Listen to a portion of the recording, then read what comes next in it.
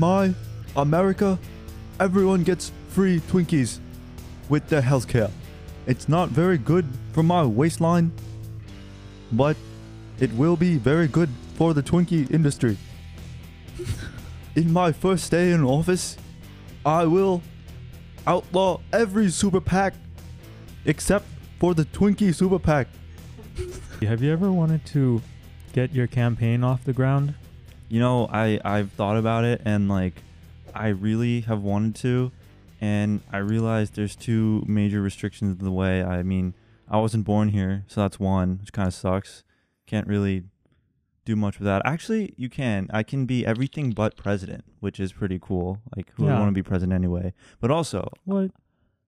No, let's be honest. Who would want to be president? You want to be president? Are you serious? I'll be president. That'll probably surprise you. Dude, every 5-year-old in America wants to be president. That's true, because when you're 5, you don't realize all the stuff that comes with it. And my dog just walked away. You think if I rustle the chips, she'll come back? Yeah, rustle the chips. You're right. Oh, there she goes again. Are you ready for your close-up?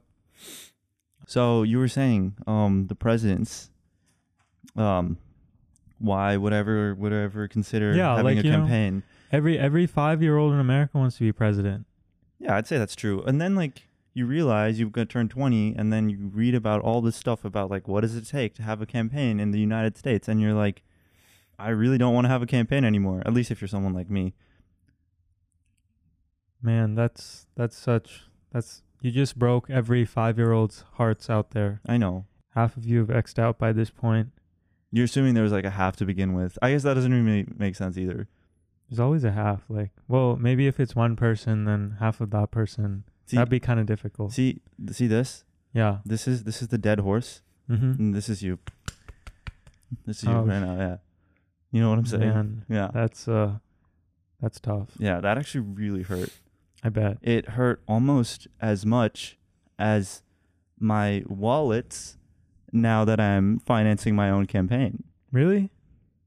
How are you financing? You're financing your own campaign? I'm financing my own campaign. You know why? Because I'm not one of those dirty political sleaze bags up on the hill doing all this shady business. Wait. How did you get so... Are you like getting a cut of this podcast revenue that I don't know about? There's all sorts of things you don't know about, and we're going to keep it that way. Here's what I will say. There's a lot of reasons. There's a lot of reasons why I'm doing it this way. Let's talk about it. Let's talk about why I'm financing my own campaigns. Yeah. Why are you running a campaign in the first place? That's a good point, because I know I said I didn't want to do it, but there's look, now I contain multitudes. I'm full of contradictions, and that's okay, because not only do I want to listen. You're turning into another one of America's most beloved politicians. America political again. Oh, wow. Yeah. Wow. Dramatic pause. I'm moved. Put it back on the table. I want to talk about politics. Mom, Dad, I just want to do it. I'm sick and tired of having no idea how any of this stuff works. Yeah, me too. Me too, man. I'm with you there. Well, here's what I will say. Okay. We'll get into it. Yeah. I just need to take a breather. If you were to hypothetically get your campaign started, what's the first thing you would do? You know, the first thing that I would do is I would reach out to people, because I want a team, you know. I want to build a solid team that's going to have my back. Coalition, buzzword right there. You want a coalition. A coalition? A coalition. What's a coalition? You know, like everyone's throwing that word around, you know, like I don't know what a coalition is. It's like a strong network of people that you want around you, the right people to create the platform that you want, you know, like people that can reach out for things like technology and marketing, fundraising, you know, stuff like that. Like, so a coalition is going to help me build my campaign? Basically, it's going to help you develop some support, and that's the number one thing. Like when you're getting a campaign started, say you're a nobody, you know, a no-name person, for example, a social studies teacher, no connections in the political sphere, but you just really want to get into politics. I bring this up because this actually happened. There was this social studies teacher, his name was something Bowman, but Jamal Bowman. Jamal Bowman. Not something Bowman. Oh, so you know who I'm talking about. Yeah. Okay. Yeah. Mad respect for this social studies teacher. But, well, why don't you tell the story? You seem pretty passionate about it. Okay. So Jamal Bowman, he was a social studies teacher, and nobody really knew about him until a couple months ago when he started running for Congress. And he was previously involved in a lot of activist groups and stuff like that. But then when he finally decided he was going to launch his campaign, he got an endorsement from Justice Democrats. And after he got that endorsement, he kind of like built a very strong team, and he went on to beat Elliot Engel, who kind of ruled that district before he came in. And that was like a political insider that he beat. Yeah.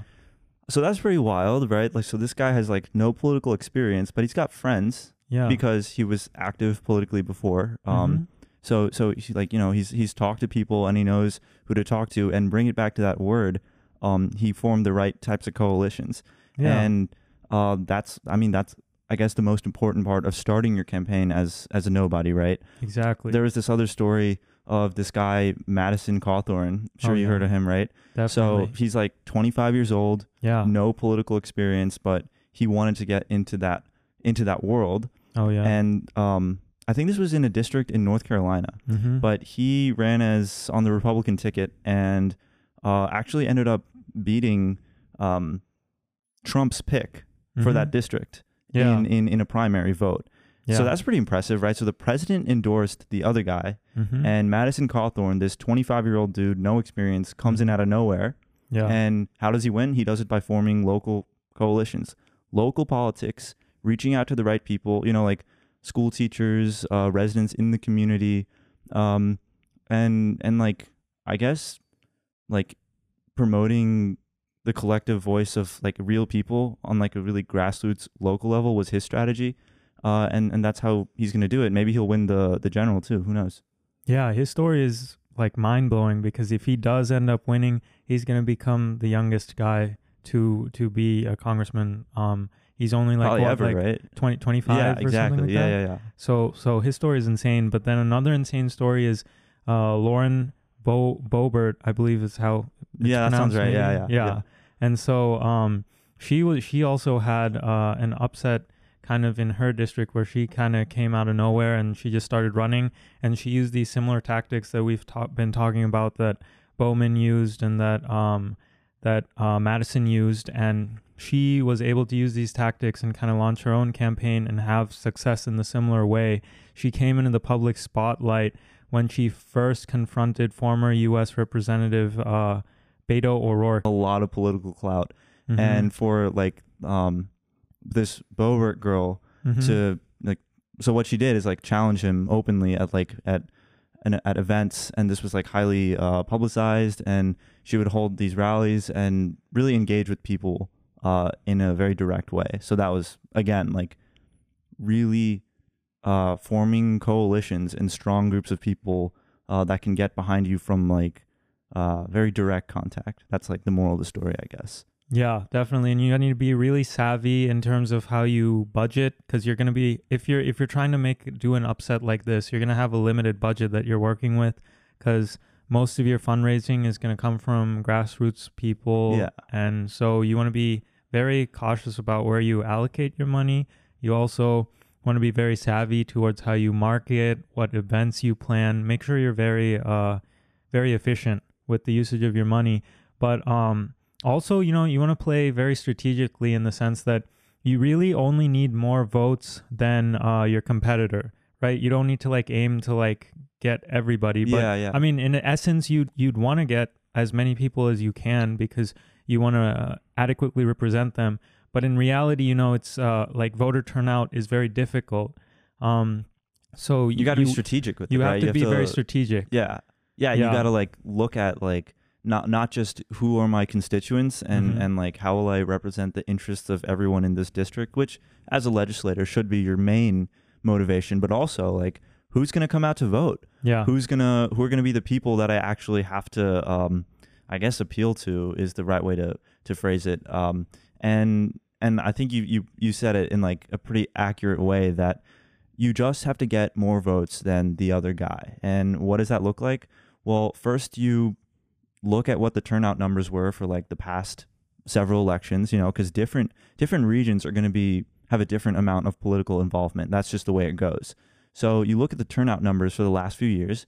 You look at the demographics of like not only how many people are coming out, but who are these people, and who are the people that have voted for candidates similar to me in the past, and how can I reach them?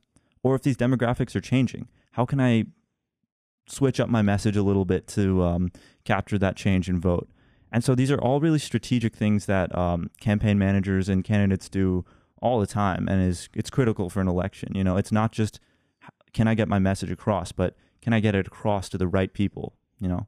Oh yeah, and it's also, you know, like much of campaigning is really like it's kind of like a show you put on, because even like, you know, when Obama was in office, I'd often hear him say, you know, like, we're not campaigning anymore. Like, he'd talk to like his political rivals or stuff like that, or if he was in a meeting with John McCain, he'd just flat out be like, we're not campaigning anymore. The campaign's over. Right. And so what is like a lot of campaigning is really like a showmanship to kind of not only like get your facts across, but it's more of just like letting people know what you're about. And then once you actually are able to use that campaigning strategy to get into office, then you can actually start implementing those things. It's like, let's get down to business, you know, like, show's over, guys. Let's go home and do the real work. Yeah. And yeah, you're right. Like, I do remember him very directly saying, like, folks, like, campaign's over. We don't gotta talk like this, and we can just move forward. You know, and it can go as far as something like, Hillary and Obama had, or Mrs. Clinton, I should say, and Obama had a very intense campaign in 2008. All sorts of attack ads against each other and stuff like that. And certainly it's not comparable to like how vile politics have gotten in 2020, but it was still pretty adversarial, right? But immediately after the campaign was over, they just stopped bad-mouthing each other. They're friends again. And what do you know? Obama offers Hillary a very important spot, Secretary of State. And, you know, the rest is history. But that just kind of gives you an idea of the way these political games work. It's a lot for show, and it's a lot for moving the campaign along. You know, like, people love a good plot, a really thick, rich plot with lots of twists and turns. And if you don't hype things up and put on this show, you know, put on this like competitive mask, then your campaign just will not be as strong. So that is something that they do. And, you know, like, one of the biggest masks that exists in campaigning are PACs, you know, especially for campaign financing. Yeah. Because, you know, maybe like there's PAC interest everywhere. Well, what is a PAC? Why don't you break that down for us first? True. Yeah, I should definitely do that. So in the United States, a political action committee is a 527 organization, which basically means that it's an organization that one creates in order to pool funds to contribute to campaign financing. And so there's different kinds of PACs. There's like your regular standard PAC, and then there's your super PAC. And I think the main difference between the two is that in a super PAC, you can contribute unlimited amounts, but in a PAC, I think there's like a limit. Yeah, it's super regulated. And so PACs have been around for a while. The Political Action Committee, that idea has been around for a really long time, since like as early as the 1940s. And the idea is just that as an entity, as an individual, or like a group of individuals, you should be able to support candidates in a way that you choose, whether it's monetarily or through commercials, stuff like that. And so there's caps on how much money you can generate for a campaign. Those caps are set at around $5,000 per individual, and I think $15,000 if someone is interested in donating to a whole party. The super PACs are the interesting ones and highly controversial. There's all sorts of stuff that we can get into about those, but basically what super PACs are about is that in 2010 there was this landmark Supreme Court case. What is it? Citizens United versus why am I blanking on this? Citizens United versus FEC, maybe, Federal Elections Committee? Yeah, I think that's what it was. But anyway, there's this conservative think tank group called Citizens United, and what happened is that they wanted to run some anti-Hillary ads shortly before the primary, and I like the current legislation says that you can't run any type of you can't do anything that affects an election within 30 days of that federal election. So obviously, if you're running like smear commercials before the election within 30 days, that counts as violating that law. So they sued, they went to court, and the Supreme Court made the decision that no, that's a violation of your First Amendment rights. That saying that a corporation or a group isn't able to run that type of commercial would be like an imposition on the First Amendment. So that was important for a couple of reasons. Number one, it created this idea that corporations are also folks. They're also people, right? Because when you think about like protecting people's First Amendment rights, you think about the right to express an individual's or like a collective's opinion, free speech. You don't think about something like a corporation's ability to finance an election or commercials. So there's this very strange conflation and highly controversial conflation between people and corporations, number one. And number two, it basically, that's what opened the door for super PACs. A super PAC is a PAC that has an unlimited amount of money that they can help finance other candidates' elections for. So a lot of controversy. Yeah, and ultimately, super PACs are like, so I guess to start off with, the Federal Elections Committee or Commission, what it does is it bars corporations from being able to fund campaigns directly. Directly, yeah. So super PACs are just like this thing that was created for corporations to be able to funnel their money through. Mm-hmm. So I mean, I don't really understand why you would bar a corporation and then just tell them, okay, you can't contribute, but you can form a super PAC and contribute. Like, well, what is even going on there? It's really weird. I guess we should be a little more clear about how this works. It could be a little confusing. So what'll happen is that corporations obviously have a lot of vested interests. Corporations kind of control everything that's happening in society indirectly through politicians. So, for example, like a company like Coke or Pepsi will have their own interests and they want certain legislation to be passed. And how do they go about doing this in a legal way?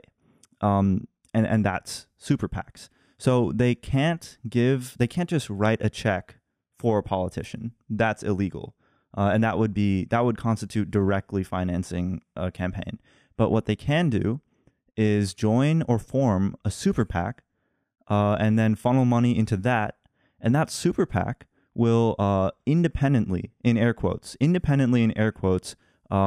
campaign on behalf of the candidate. So, for example, a lot of these commercials that you see on TV or online, they're not actually sponsored by the candidate. They're created by super PACs. And, I mean, that's advertising. That's campaigning. I don't know how that can be argued as like indirect support, but these super PACs will create these commercials independently, again in quotes, of the candidates, and will campaign on their behalf. Yeah, and I was reading this analysis from the Washington Post, and it says nearly half of all super PAC money comes from just 50 donors, and we're talking about large sums of money here, and so like hundreds of millions of dollars. Like the people who are funding the majority of these campaigns, they're like nowhere near like the average like U.S. citizen. Yeah. So you can definitely tell from that there's a lot of influence in these elections that isn't necessarily reflecting our interests, which is probably a major reason why oftentimes we'll feel so disconnected from the politicians who are representing us, because in order to get to the place where they've gotten, they've had to like mingle with all these people who are going to give them the finances. Right. And so, ultimately when it comes down to it, it's just like it's the campaign finance law that a lot of the times kind of just messes with us. Just because it's like talked about, but nothing really is done about it. And like, it's not, there was literally a Supreme Court case that we just talked about that makes this stuff legal. And it's so entrenched in our political system that people talk a lot about, for example, like identity politics might take up like 80% of like social media fervor about like political action, which is important, but stuff like this where a very small number of very rich and powerful people can indirectly control the political livelihood of all of Capitol Hill, that's really what we should be paying most of our attention to. That's what's affecting us on a daily basis.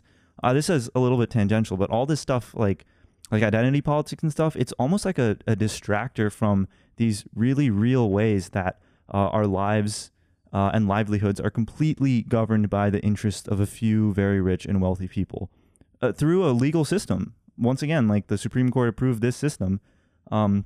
And just to put it into perspective, I like that quote, that analysis from WAPO about how half of all campaign financing was done by 50 people, you said? Yeah. So, for example, someone like Trump, his campaign has raised, I think, close to $50 million so far. That's so far. Like they're getting started. They're going to ramp that up. So 25 million of that 50 came from a small handful of people. So that should show you how much money these people can funnel into the candidates they choose. And this happens on both sides. Democrats, Republicans, and everyone in between uses super PACs to their advantage. Yeah, and I'm sure we've all heard of the Koch brothers, Oh yeah, gotta love them. Always in the news, always in the media. But there's so many, we only really hear mostly about the Koch brothers, but there's so many other organizations, corporations, and just like union influence as well. But ultimately what it comes down to is the campaign finance law that exists. So we're kind of in this cycle where continuously we're just depending on these sources to finance campaigns because that's the way that the legislation is set, and that's the way continuously these organizations and these corporations that do campaigns this way want them to function so that they can keep on having that influence. And it's kind of just in this dead end cycle where we try to get legislation passed to regulate campaign financing so that they don't have as much of a hand in these matters, but we just keep failing because of the money and the influence they already have. We're kind of having a very difficult time uprooting that system. Yeah, because I mean, it's once again, it's just entrenched into the way that we view politics. And there's this other analysis I was looking at about alternative systems to the way that we currently have. This is kind of off script, I guess, but might as well mention it. So there's this. So like what we could do as an alternative to. Well, I guess before I talk about alternatives, I should talk about like we're criticizing the fact that we have super PACs a lot, but there's also some reasons why it might be considered a good thing. Number one being the argument that maybe corporations that operate at a very high level and are like highly influential in our daily lives, maybe they should have a say in the types of important legislation that might help them be better corporations and serve society better. And that's a really moralistic argument. I don't think I personally have faith in corporations to not abuse a law like that, but that could be one argument. The second argument is that, say we don't have PACs, say we have an alternative system where, for example, every individual is given a little bit of money, a voucher, and they can give that voucher to whoever they want, whichever political party they want. And that's the way political donations work. Well, you say, okay, like that might be a good idea, but then think about how easily coalitions can form and how easily one group can tell its entire constituency, oh, spend your voucher this way. For example, say you're part of like AARP, the insurance company or something like that, and AARP will tell you, okay, employees, I want you to use your voucher like this. That's in the company's interest. Well, that's kind of like a PAC 2. That's kind of like a super PAC 2.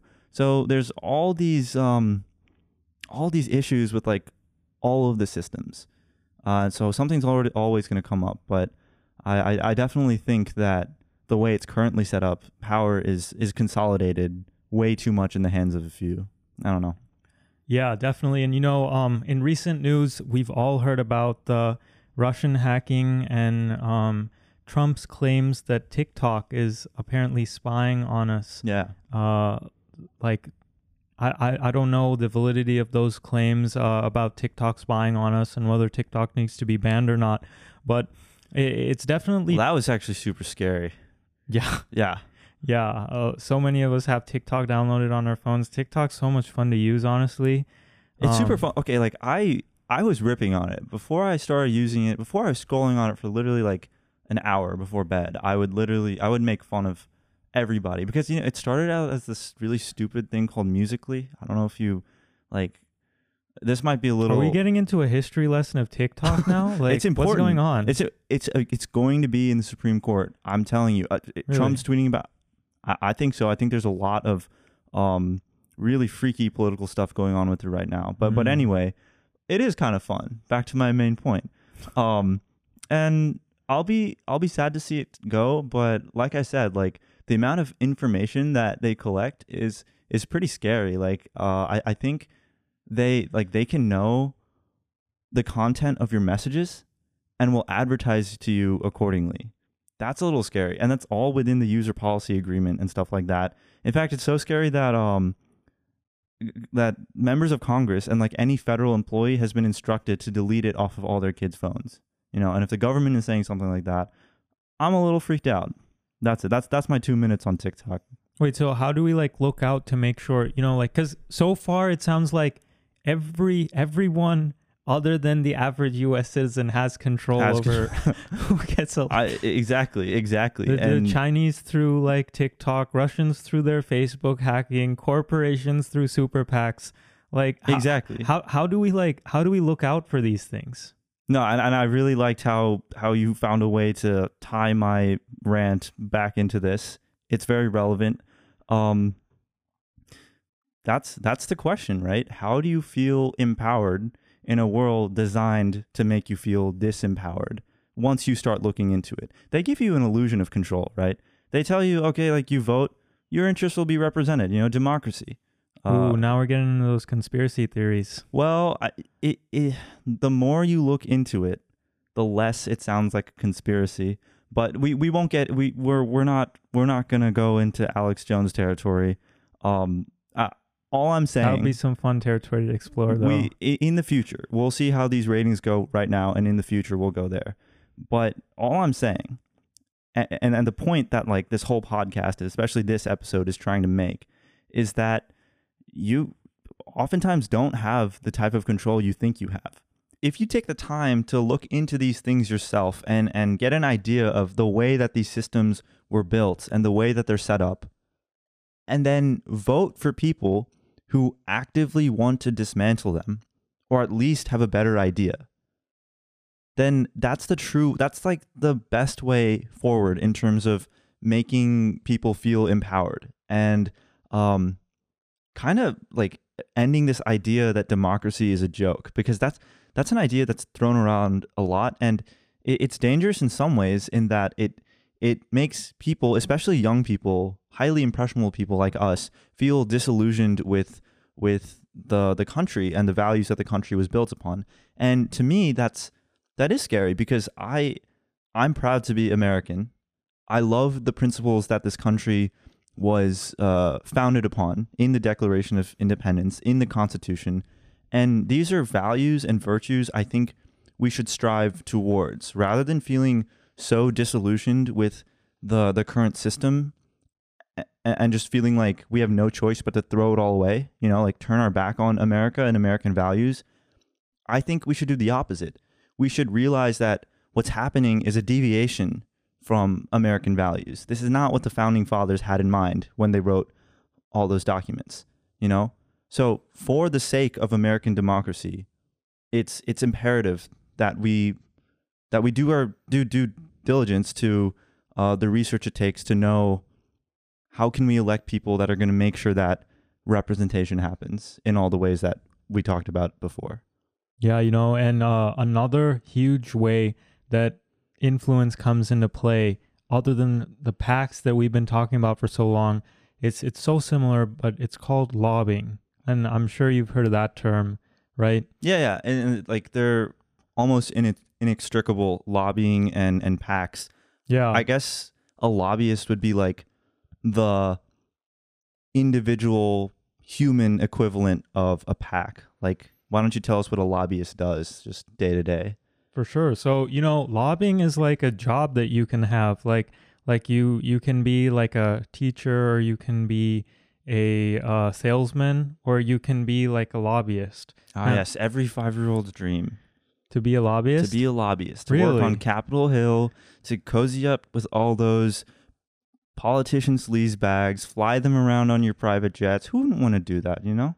Oh, let's not. Come on, we don't have to be that hard on lobbyists now, do we? I don't think I was hard. You know how I feel about this. I get pretty heated about lobbyists. But there's good lobbying too. There's good lobbying done. You know, like the ACLU, they're a lobbying group, but we're getting a little ahead of ourselves. We should just like be objective and talk about the purpose of lobbyists, I guess. And essentially, like you said, it's just like any other job. And you're hired by a special interest group, which is basically a fancy way of saying any type of organization or company or union or political group, anything like that. They'll hire you and they'll have specific interests. For example, the NRA, National Rifle Association, has specific interests, and they'll hire lobbyists that will basically sell these interests to politicians. Not literally.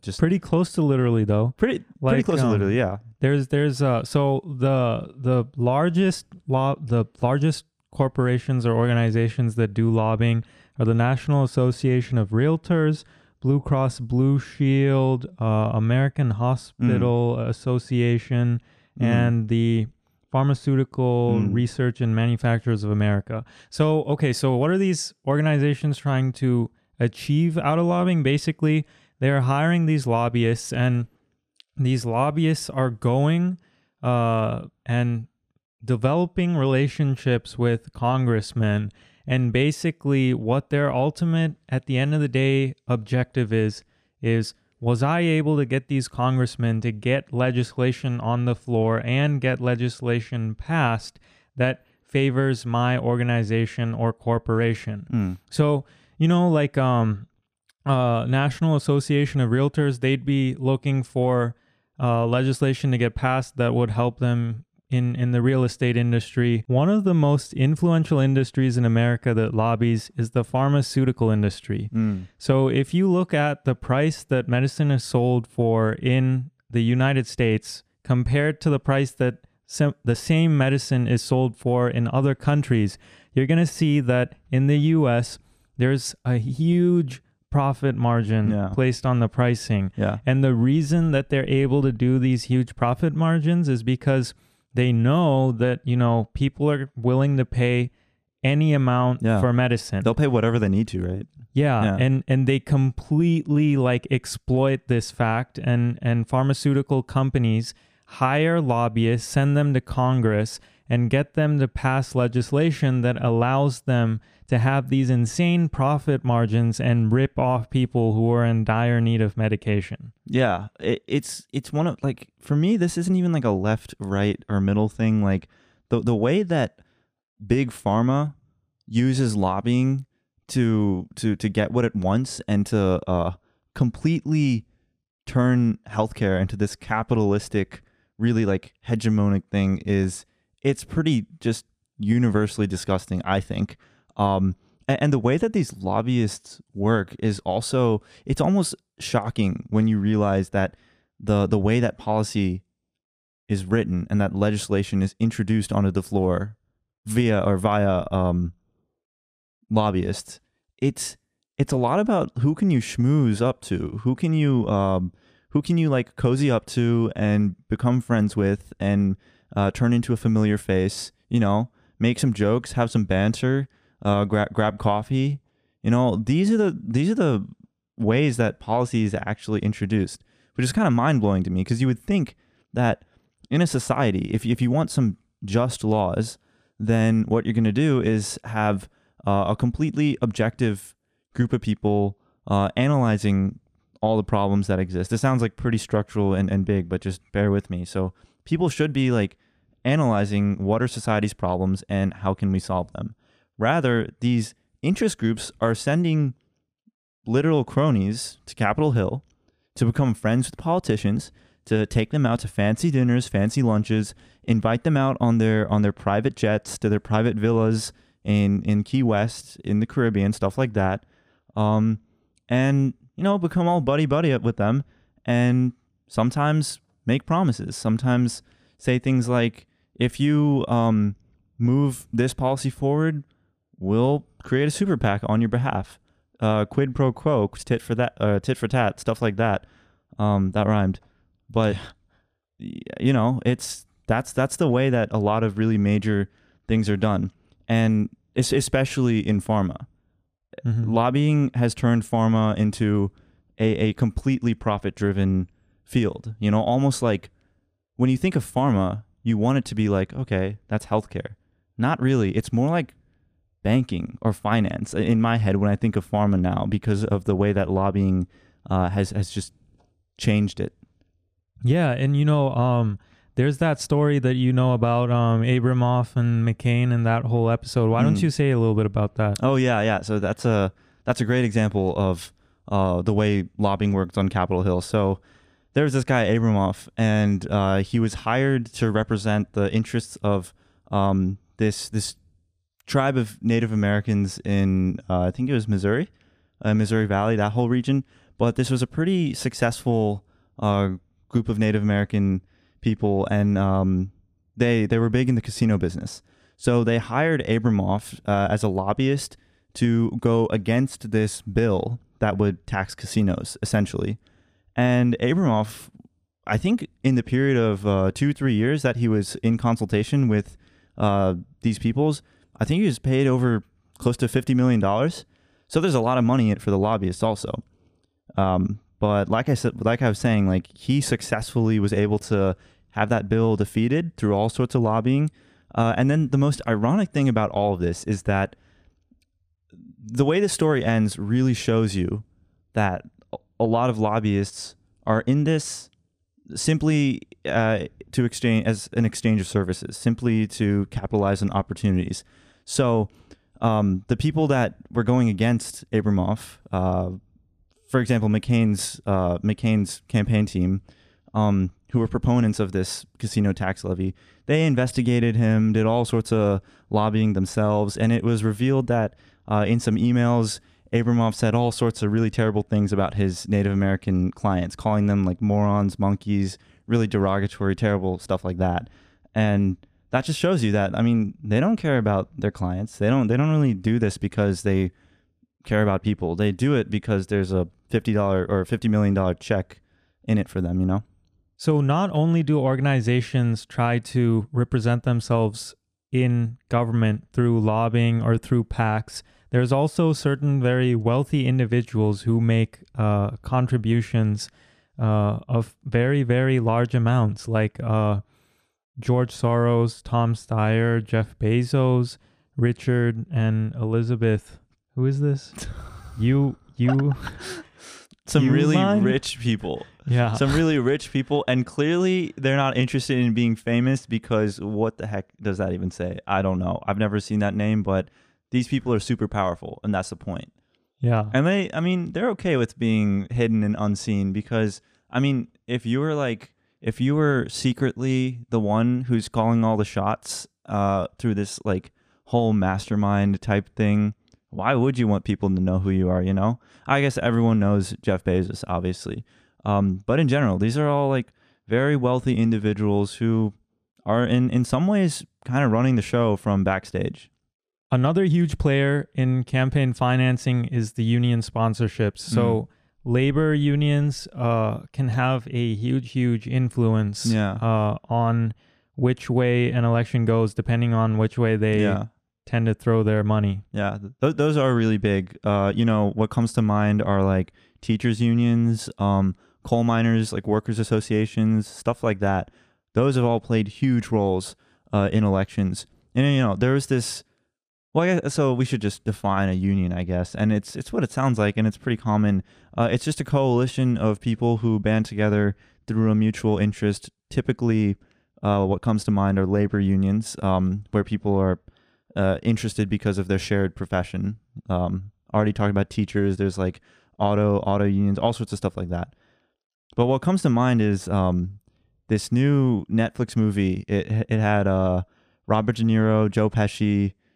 You remember this one? It's really new. The Irishman.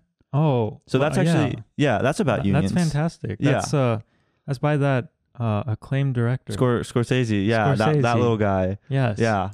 Wonderful movie, but it's just so long. It's so long. I remember there was this one scene where it's literally like Joe Pesci and Robert De Niro, and Joe Pesci just asking Robert De Niro if he slept well.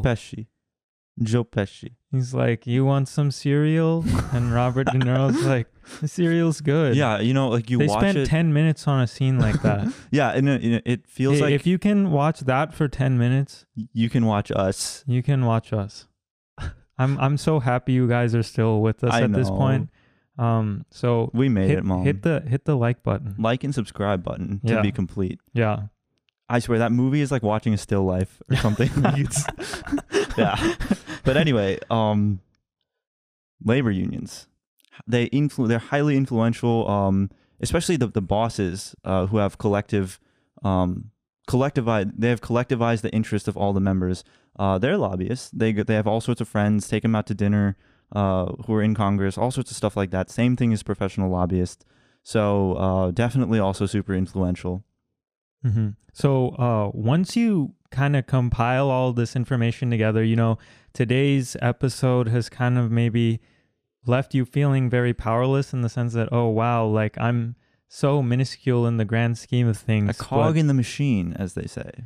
But, like ultimately when it comes down to it, like about all these things, but you want to actively, the reason that we tell you these things and the reason we want you to know about them is because we don't want you to remain blind and just kind of go along with this game that they're playing. Once you become aware of these things, you can actually actively look out and see like, oh, okay, this union is sponsoring this candidate for these reasons. And this doesn't only happen on the federal level. These things happen on local level as well. I mean, we're offering you the red pill. That's basically what we're doing here. Or was it the blue pill? I haven't seen The Matrix. I think it's the red pill. We're giving them the red pill. This is your wake-up call. Wake up, sheeple.